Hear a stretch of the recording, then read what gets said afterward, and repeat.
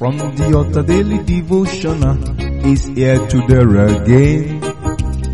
God is ready to shine the light of His word into your heart. Oh, you'll be blessed, you'll be lifted, and your life will never remain the same. From the altar daily devotional with Pastor Femi Mike Alabi is here again. Hello, good morning or good day. Today is another beautiful day in the presence of God. We thank God for the Easter period celebration. We thank God for the blessings that we have received. He died and rose. We are all with Him celebrating. But brethren, I pray today that His resurrection will be meaningful in our lives, in our home, in our ministry. Those of you celebrating your birthday, I rejoice with you.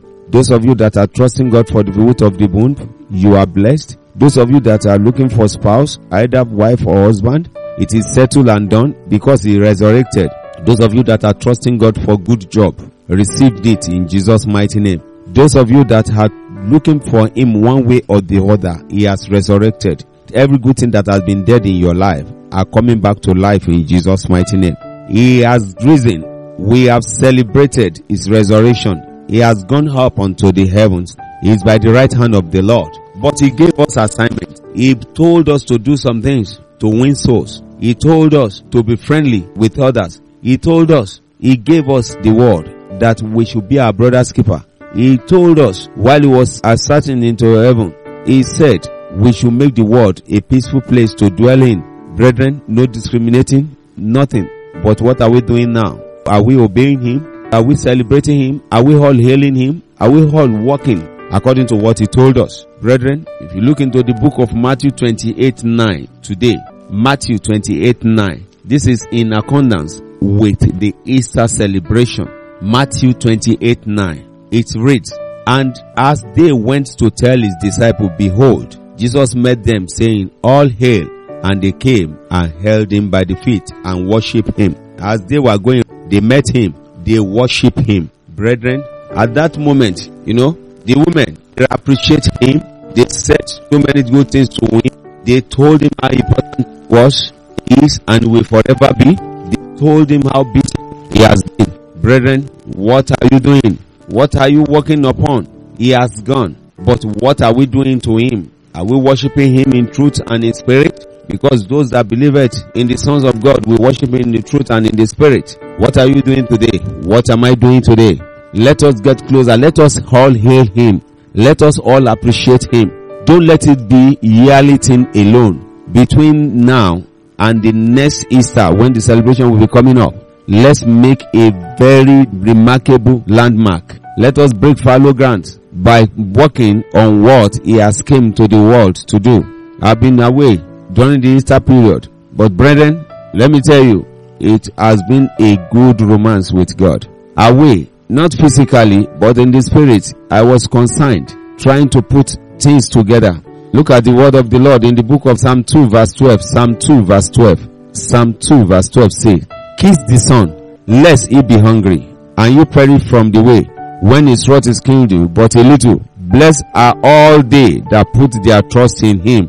Where's your trust? Are we embracing Him?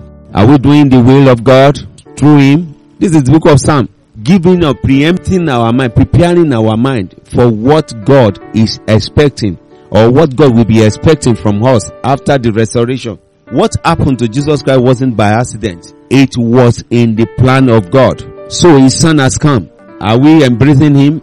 Are we kissing Him? Not the way Judas Iscariot kissed Him. If you don't embrace Him, if you don't love Him, if you don't accept Him, God will be hungry. He may be so hungry if we reject Jesus Christ as Lord and Savior. Let us embrace Him. Let us remember what He has done for us. Don't let us abandon Him. Put Him at your heart. Let Him dwell there. Only people that are coming to God are always happy.